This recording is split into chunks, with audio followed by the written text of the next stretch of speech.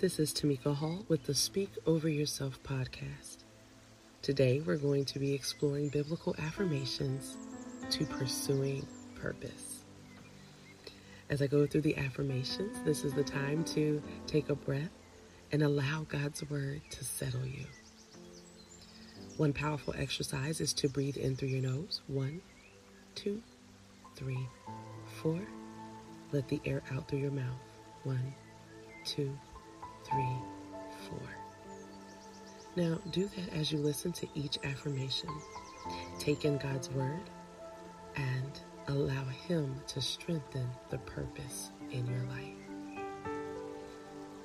When we think about purpose, when we look at the definition of purpose, purpose literally means that it is the reason for which something is done or created, or it's the reason why something exists.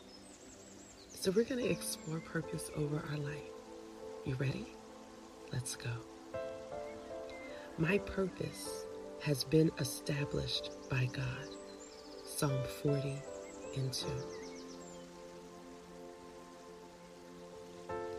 I am a chosen instrument of God. 1 Peter 2, 9.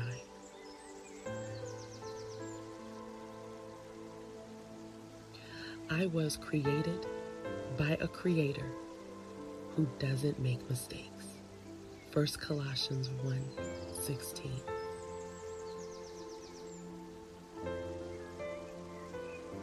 My purpose is valuable to the kingdom. Matthew 28:18 through 20. My purpose is a magnet for success. Ephesians 2:10. Doesn't that feel good? We're going to do that again. And this time, allow it to really take hold. I want you to repeat after me once I read the affirmation aloud. Okay? Here we go. My purpose has been established by God. Psalm 40 and 2.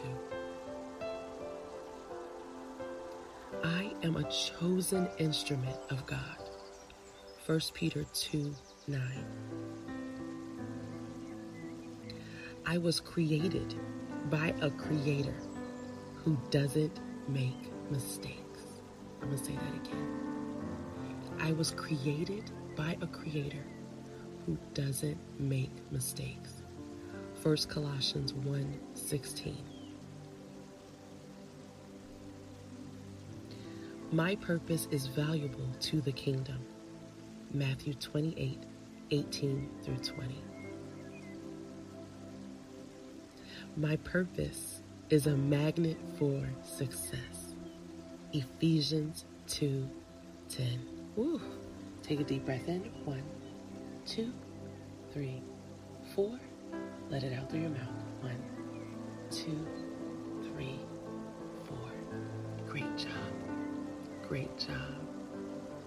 All of these affirmations are based on scripture. And what that means is that there's something deeper to them. This isn't just something that somebody made up.